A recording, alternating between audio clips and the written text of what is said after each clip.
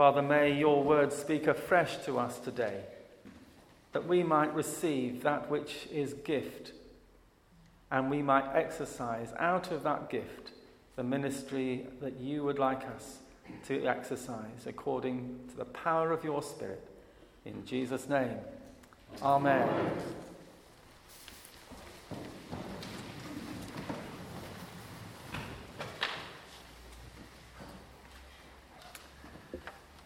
Well, it's a bit quieter on the political front at the moment. Not that much talk about Brexit whilst the politicians have a bit of a break, except for one or two, it seems. But of course, we'll soon be going back into that debate, and I'm wondering, in this time of break for the people who are involved in it and for our government, what is going on in their own hearts and minds? You know, when you go away and have some time away and have a bit of a holiday, you can start to think about things maybe a little differently. One of the key questions underpinning Brexit, of course, is how can we get the best deal for Britain?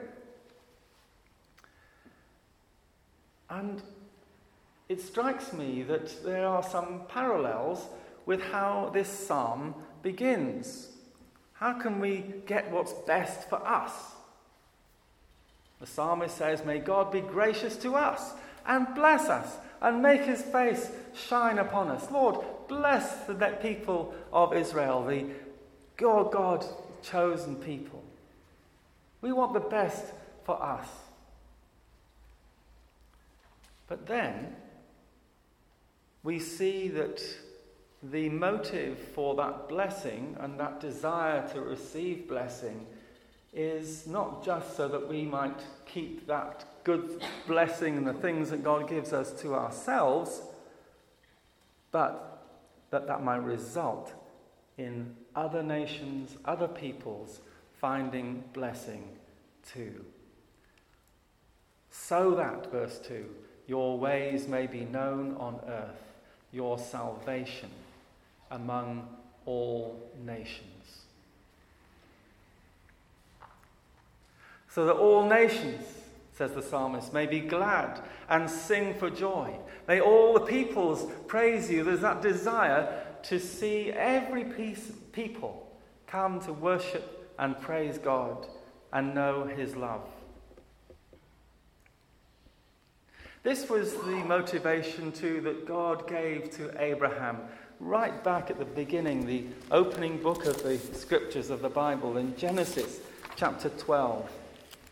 When the Lord spoke to Abram and said to him, "Leave your country, your people, and your father's household, and go to the land I will show you. I will make you into a great nation, and I will bless you." Oh, fantastic.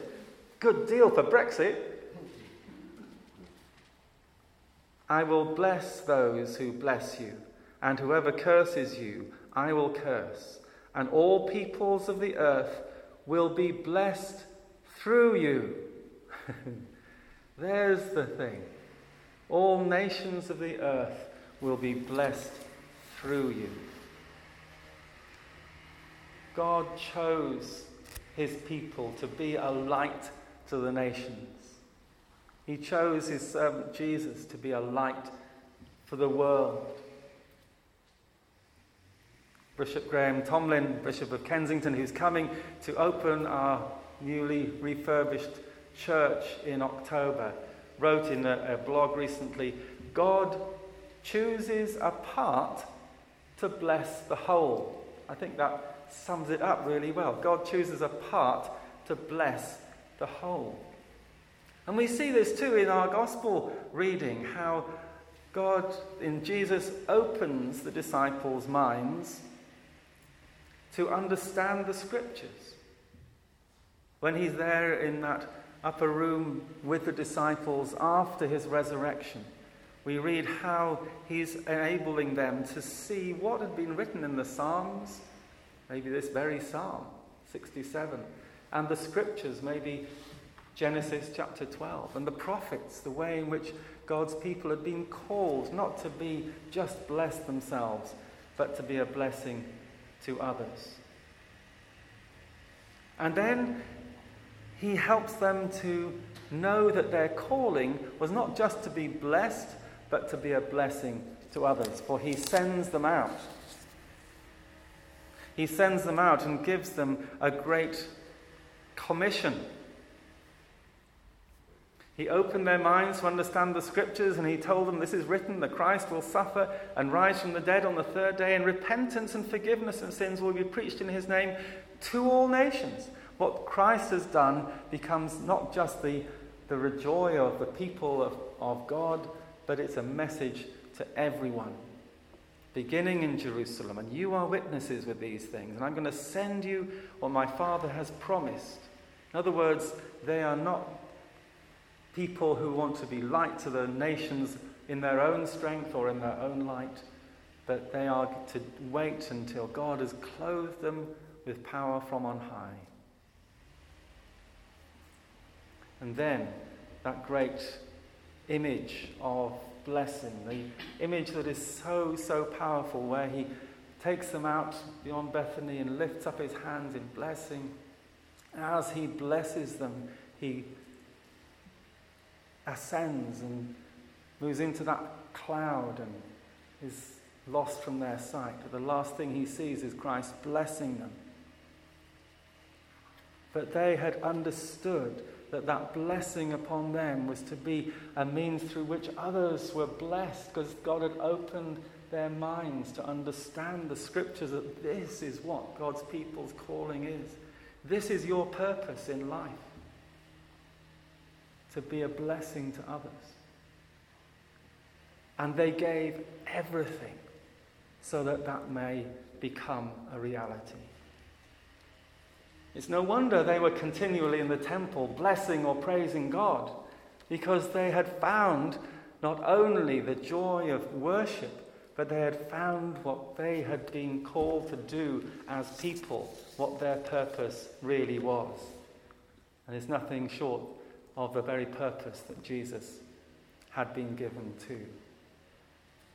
I just remember so clearly, when I first became a Christian, suddenly clicked with me that this was what life was to be about. I experienced the reality of God's love in a very profound way, but also I knew that I had a new purpose, and it wasn't about getting stuff from me.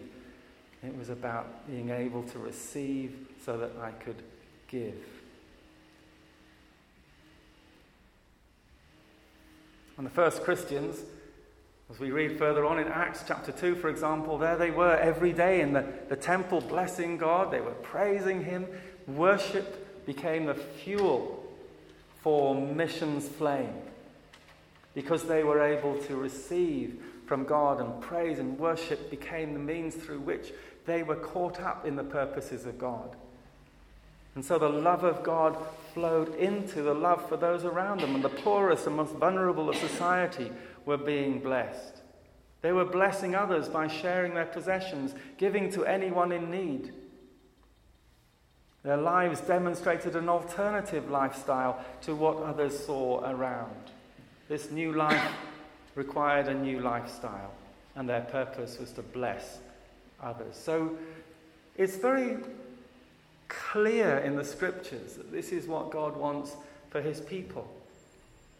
And it's very clear that we are part of that movement of blessing. We're called to be as a church, to learn to live the life, and learning to live the life, and learning to live the life of receiving and praising God, blessing upon us. But it's a blessing that then flows out to others. We're blessed to bless. And just think for a moment of the many ways in which this is happening, in small and amazing ways, through the lives of the people that you know and the things that are happening through Christ Church. Our mission partnerships. Jan and Richard has come back after a very traumatic trip to Kumi.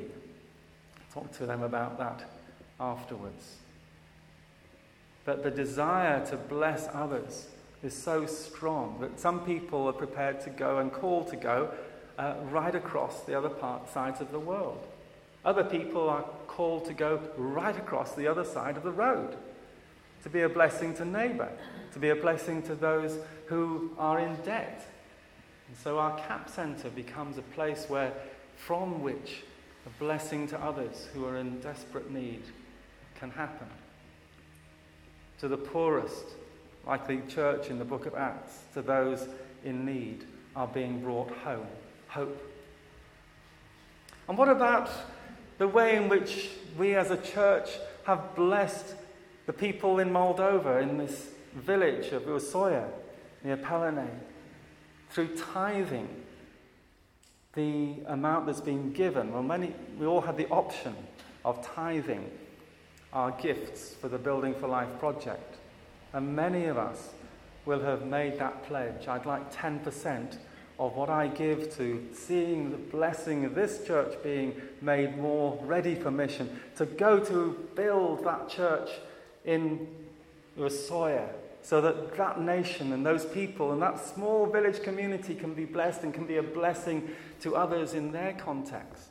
And we're hoping that there'll be a visa arranged for Misha and Ina, the pastor, and his wife to come and join us on that this weekend at the beginning of October. They can share with us the difference that has made, that we've invested 70,000, 80,000 pounds in that parish to build that church, which is now complete, and reaching out with the gospel and seeing people saved. And it's just amazing what's happening there. I'd love to hear more of that.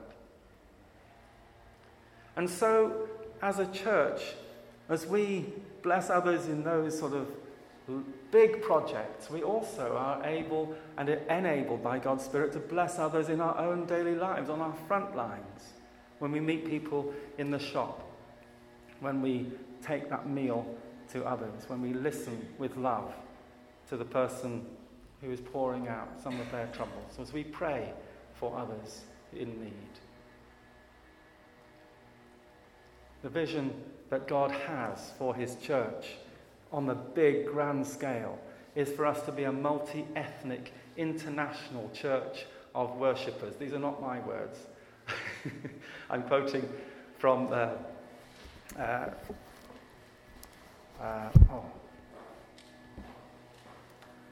Tim Keller. That's right, I'm talking to Tim Keller. He says that the vision of God for his church is for a multi-ethnic, international church of worshippers with a passion for justice to bring joy across the nations. So maybe during this time away, our politicians will have a chance to reflect on why are we doing this? Why am I in politics?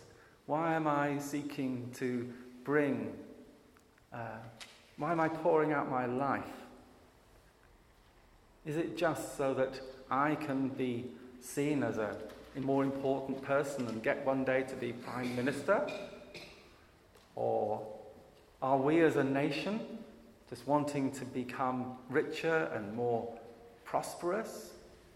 Or are we able, through our own wealth and the blessing that we've received, able to touch others and other nations with love and blessing? How could this nation be a blessing to others? Wouldn't that be an interesting negotiating stance? Let the peoples praise you, O God. Yea, let all the peoples praise you. That's our prayer. And that's our hope in the God whose Spirit fills us in order to be a blessing to others. Let's pray.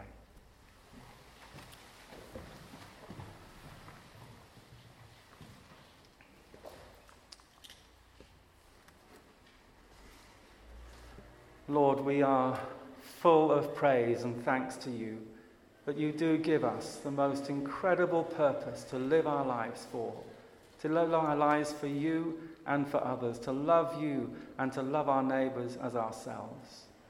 Lord, write these laws in our hearts, we beseech you.